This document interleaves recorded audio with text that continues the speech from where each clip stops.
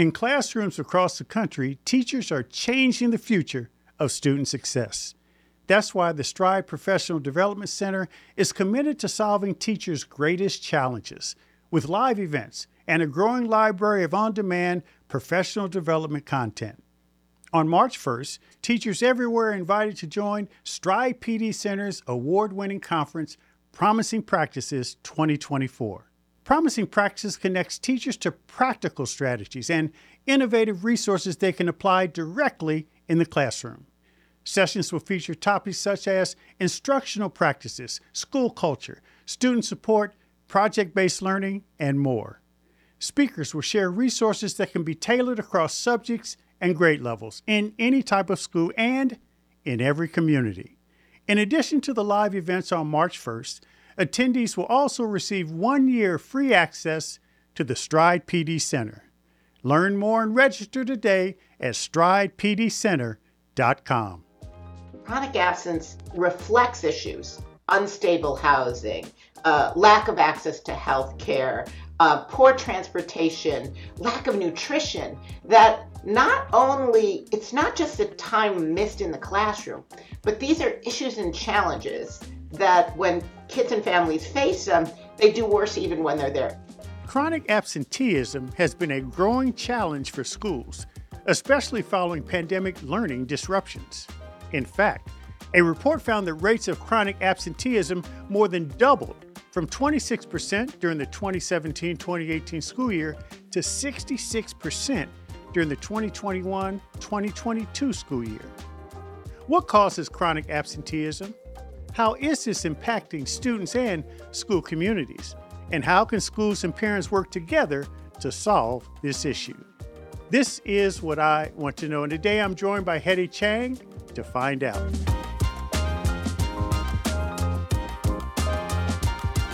Hedy Chang is the founder and executive director of Attendance Works, a national and state-level initiative aimed at advancing student success by addressing chronic absence. She has spent more than 3 decades working in the fields of family support, family economic success, education, and child development. She joins us today to discuss how we can reduce chronic absenteeism in our schools. Hedy, welcome to the show. Well, thank you so much for inviting me. Truly appreciate it. First of all, let me ask you, how did you get in this work of family support, trying to help families and students understand economic success, dealing with the absenteeism? I mean, it's really work that requires a lot of dedicated time, effort, and energy. But I want to go back. I want to peel the onion back and talk a little bit about what led you to this work. Because I know when you were probably a young student, you probably didn't think you wanted to get into this work. You probably didn't know about the work. I answer this in a couple of ways. One, growing up as a Chinese American kid in Missouri, in St. Louis, where there weren't a whole lot of other kids like me.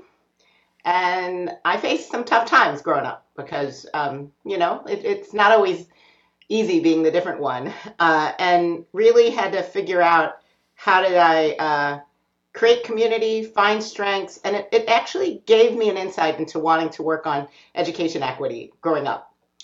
Later on, as a mom, when I had my kids, it gave me a different insight into how hard it could be to raise kids, but also how life-changing raising kids were. There are things you will do to make sure your child's life is better that you might not do for yourselves. And it really helped me understand that that was a transformative moment for families, for children, for parents. And then a very long dear friend, colleague of mine, a guy named Ralph Smith, who was then the senior VP of the Annie Casey Foundation. He knew that I was interested in these.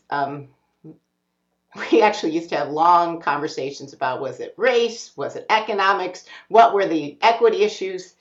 And Ralph asked me whether or not I would take on taking a look at whether kids who were missing so much school in kindergarten and first if that was a reason why they weren't reading at third grade. And he had known, because he had been the chief operating officer for the Philadelphia schools, that from that experience that he thought that was true. But he wanted to see whether that was true nationwide.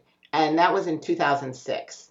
And that led to eventually to a publication called Present, Engaged, and Accounted For, where I realized so first I thought, of course, but then I started looking at the data and realized no one actually collected data on AL absences. People only looked at truancy unexcused absences. They only looked at average daily attendance. The Casey Foundation actually had come to this also because in Maryland, the superintendent, Nancy Grasmick, had, for some reason, I think out of common sense, had gotten all the districts in Maryland to start reporting how many kids missed 20 days or more or showed up to school 5 days or less. And so the Casey Foundation was kind of frustrated because they had something called the Making Connections Initiative that was operating in 22 places across the country. And they said, we can get this data in Maryland for any of the places that we're working in, but we can't get it in these other states. And so I started looking at this and figured out a couple things. One, the only state that had this data was Maryland. No one else did.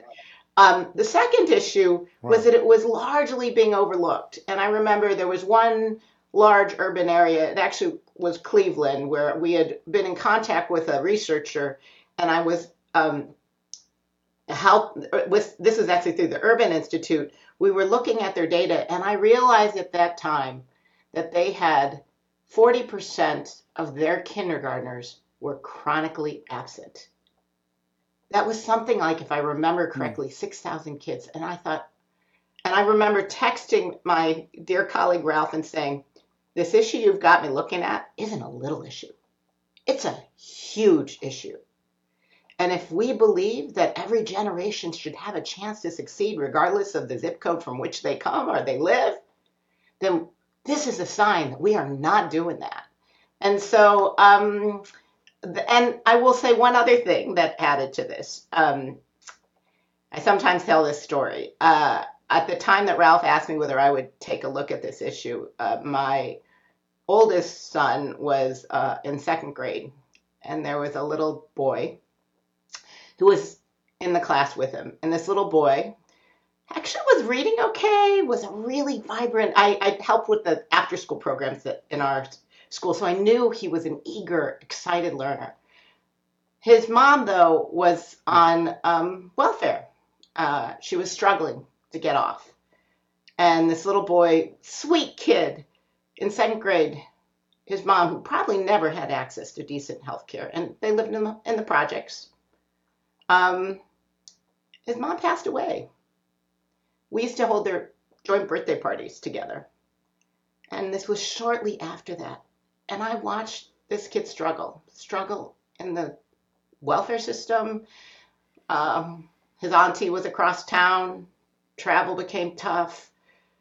Even though we all knew this kid, we didn't have the systems and supports to change something. And this was a kid who was every bit as smart as my kid.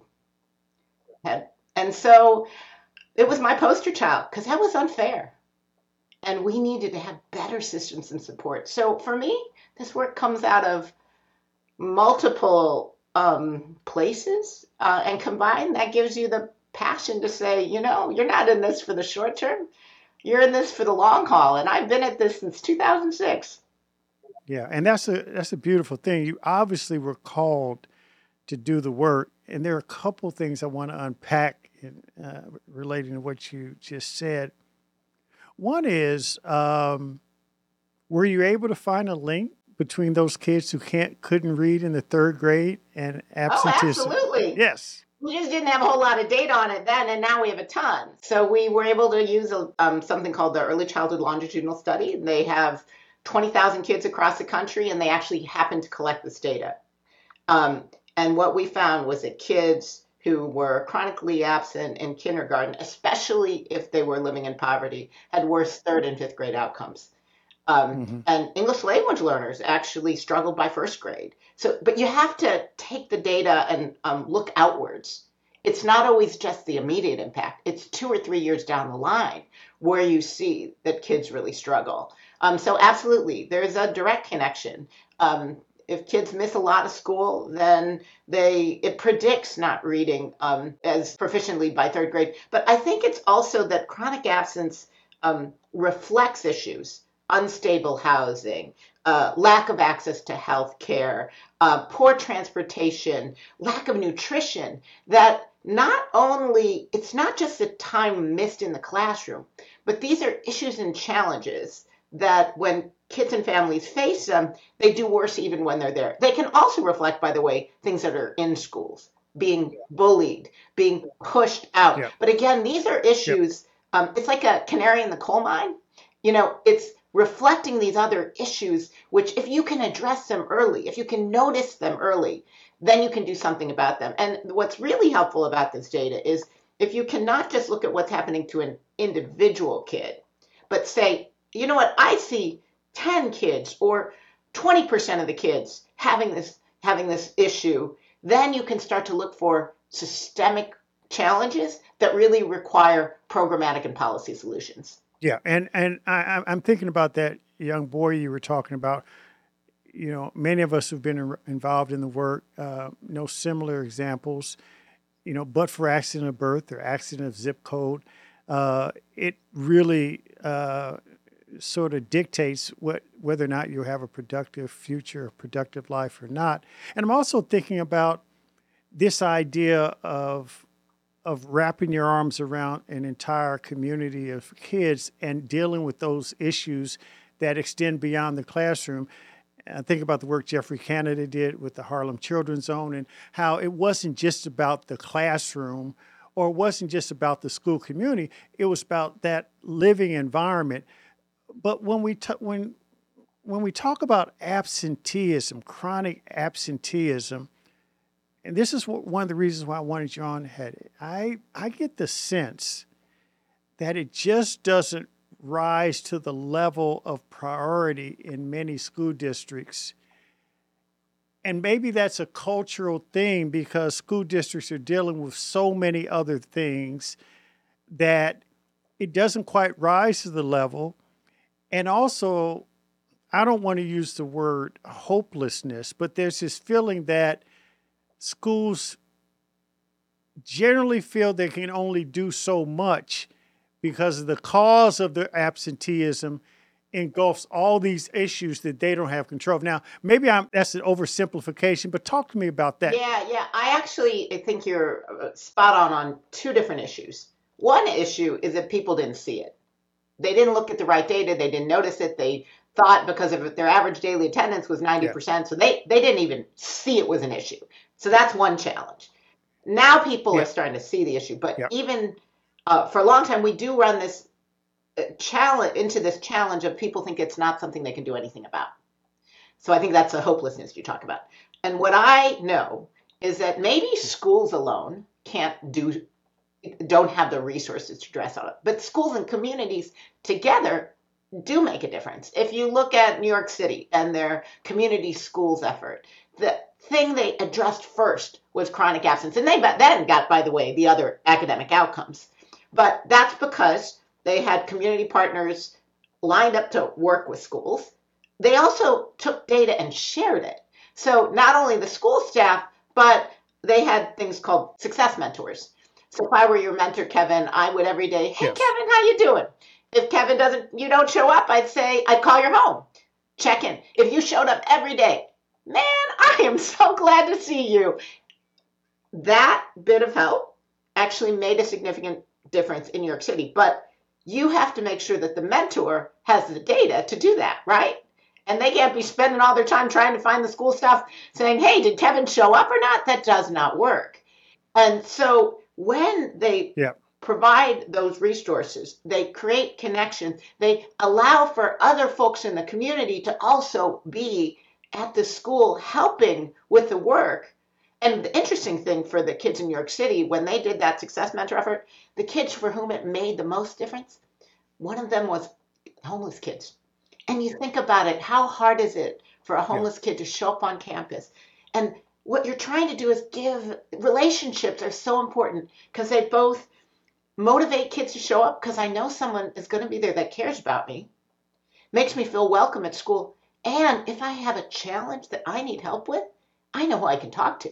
And I do know about the New York experience, and my sense is true to what you just said, Hedy, is that school districts are getting better at this in terms of capturing the data.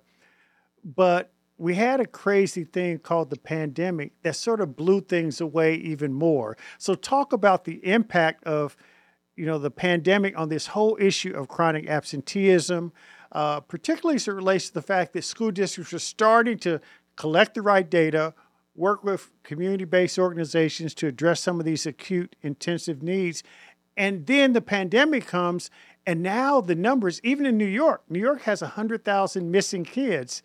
What happened with the pandemic, and talk about where we are now? Yeah, great question. So before the pandemic, we had about 16% or 8 million kids across the country who were chronically absent. By the 21-22 school year, that had shifted to almost 30% of all kids, 14.7 million. And the 22-23 school year data looks like maybe we improved a couple percentage points, but we're still much, much higher. And it is true that I think that proved overwhelming for many districts, even the ones that had started to have systems. And we only just started to really collect this data the year before the pandemic. Yes. Which by the way, I'm so glad, because I think what it helps give us insights into is that we're still dealing with the aftermath. And if we don't deal with this, we're not going to actually get the recovery we want.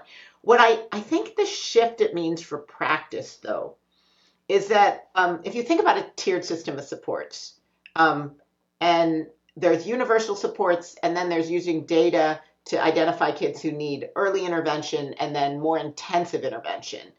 And districts before the pandemic had been starting to create the partners to do early intervention. What we actually now need to do is invest in the universal supports. Because when you have large numbers of kids, you have to figure out how everyone in a school community can pull together to really create what we call the positive conditions for learning. So what do I mean by that? That means when kids walk into school, they feel physically, emotionally healthy and safe. That kids feel a sense of belonging, connection, support. That kids feel academically engaged and feel that what they're learning is relevant to their lives. And that kids are surrounded by adults and other peers who can invest in the relationship that is so key to that. That means, I think what happened is before the pandemic, there were some kids who didn't have relationships, and we saw the chronic absence. But during the pandemic, the number of kids, the percentage of kids who didn't feel connected to school grew by huge numbers when we went into virtual instruction. And what I don't think we realized is that re-engaging kids was going to require intentionality, using data to figure out who still wasn't engaged. And so, one of what we've seen is the places that build relationship building into the heart of what they do, into everyone's jobs. Those places seem to be able to be doing better and recovering. And I will say the one thing we also have to think about is, this is something about the data. Before the pandemic, about a quarter of all kids were in a school where 20% or more of their kids were chronically absent. Once you have 20% or more of your kids, 1 out of 5 kids chronically absent, the churn that's happening is affecting the ability of teachers to teach and kids to learn and to set classroom norms, as well as figure out how do you move forward with instruction, right? Because kids are constantly in and out. After the pandemic, it shifted from 25% to 65% of all kids in a school with 20% or more. We are seeing, by the way, much more attention to chronic absence now. And I think it's because if you're in most schools today, you kind of can't avoid that this is affecting your ability to serve kids, for teachers to teach, for kids to learn. And it means that we have to really invest in relationship building, in creating ways for kids to learn what they might have missed. One of the things we're hearing also from the pandemic is kids are anxious about school. And some of that is because during the pandemic, they missed out on some crucial concept that is making it hard for them to move forward now. And they're anxious about it. So we have to get better about finding out from each kid, what did you learn? Where did you miss out? How do we help you make up for that? Kids are resilient. They can always learn. We sometimes have cookie cutter systems, though, that don't support figuring out what kids still need to learn in order to move forward. And I think those challenges with our system really became clear during the pandemic. When you talk about cookie cutter systems, that's why I'm glad you talked about that tiered approach where you have the universal support systems that schools are trying to put in place. But depending on the level of challenges that has led to the chronic absenteeism of an individual child or group of children, you may have to dig down even deeper, make it more personalized, make it more intensive. But, there's another aspect to this absenteeism issue. Some of it relates to parents and they're feeling that the school environment doesn't provide safety for their kids, particularly, after the pandemic, when parents got a chance to, peek under the camel's tent and see what was going on. But there's also, for kids that are slightly older, it's the relevance of school that sort of, is lingering out there. And so I want to ask you a question. This is going to sound very, very simplistic. I was speaking to a group of superintendents, and I talked about the Finland experience. A lot of us apples and oranges, but as you probably know, in Finland, the one thing they do, they really believe in play. They believe in social time. They believe in wanting school to be an attractive place for kids to want to come to. And, one superintendent told me that one of his sort of approaches in dealing with this absenteeism is just that. He wants to make his school community a fun, safe, engaging place for kids. So he has had to even train his staff to try to get them to be more, I guess the word is relatable, to let students know you're not just going to come down here for the drill and kill experience. You're not just to take this test or to sit in a classroom and sit silently like a robot and then, respond to a test to figure out if you were listening. And again, it's oversimplification, but this idea of engagement and making school feel like it's a warm, inviting place that kids want to go to, not the adults say you have to go here. Talk a little bit about that, because I'm increasingly believing that, particularly post-pandemic, where all these fears were just built in, that is part of the solution as well. Absolutely. I mean, it's been part of the solution before and during and now after the pandemic. The pandemic just made some things a little more obvious, I think. And look, I couldn't agree with you more, Hedy. But one thing, and we've talked about this on a number of my programs, a lot of what you're saying calls for a radical reorientation of the structure of our schools. Some are already doing this, but when you're talking about kids feeling, particularly older kids, feeling empowered and having these career pathways being made available to them where they can have a voice. When you're talking about the learning environment not being a stand and deliver lecture format, but there's some engagement. You work in teams, you solve problems. Schools understand that, but the change is slow because we've been stuck in a structure that has been in existence for many years. That's not a statement of criticism. It's a statement of reality, which I think has contributed to the fact that we sometimes, in some places, have a hard time getting kids to see the relevance. So talk about what you think schools could be doing to sort of close that gap between the way we've always done it, what we know, and then where we're going and what we know we need to do to help us get there for the benefit of kids. I think about the fact that Bob Balfans talks about student connectedness as being a key pathway forward. And what do we mean by student connectedness? A kid feels that there's someone, an adult, who cares about him. The kid is connected to peers who care about them. The kid is involved in something pro-social. And the kid feels that school is a welcoming place. I do not think those are hugely difficult demands to ask of any school to create for kids. There's a whole variety of ways you can do that. But we also, sometimes in schools, are not very creative about even using the resources we have at our fingertips, like expanded learning programs, to actually create those conditions. You know, you'll have a student attendance team on a school campus, but they have no connection to the expanded learning folks who live on the campus. You have a student attendance team. The health clinic isn't talking to anyone when the health clinic actually sometimes has some of the people who actually are talking with and know students.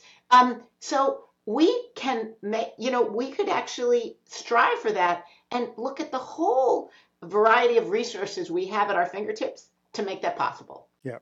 Last question, Hedy. I really appreciate you joining the show. As it relates to chronic absenteeism and the future, in your humble opinion, are you optimistic that we're going to make strides in closing that gap? Partly what makes me optimistic is places like the state of Connecticut, which I have seen them make tremendous strides. You know, their chronic absence went up, but now it's gone down. It went up from around 10% to 24%. That was a huge increase from before the pandemic October. But then they last year they brought it down to 20%. It looks like they're down another couple of percentage points. And then when you look at their data, the lowest income kids, the most challenged, highest needs kids are seeing the greatest gains. Now this is because they have a very intentional strategy.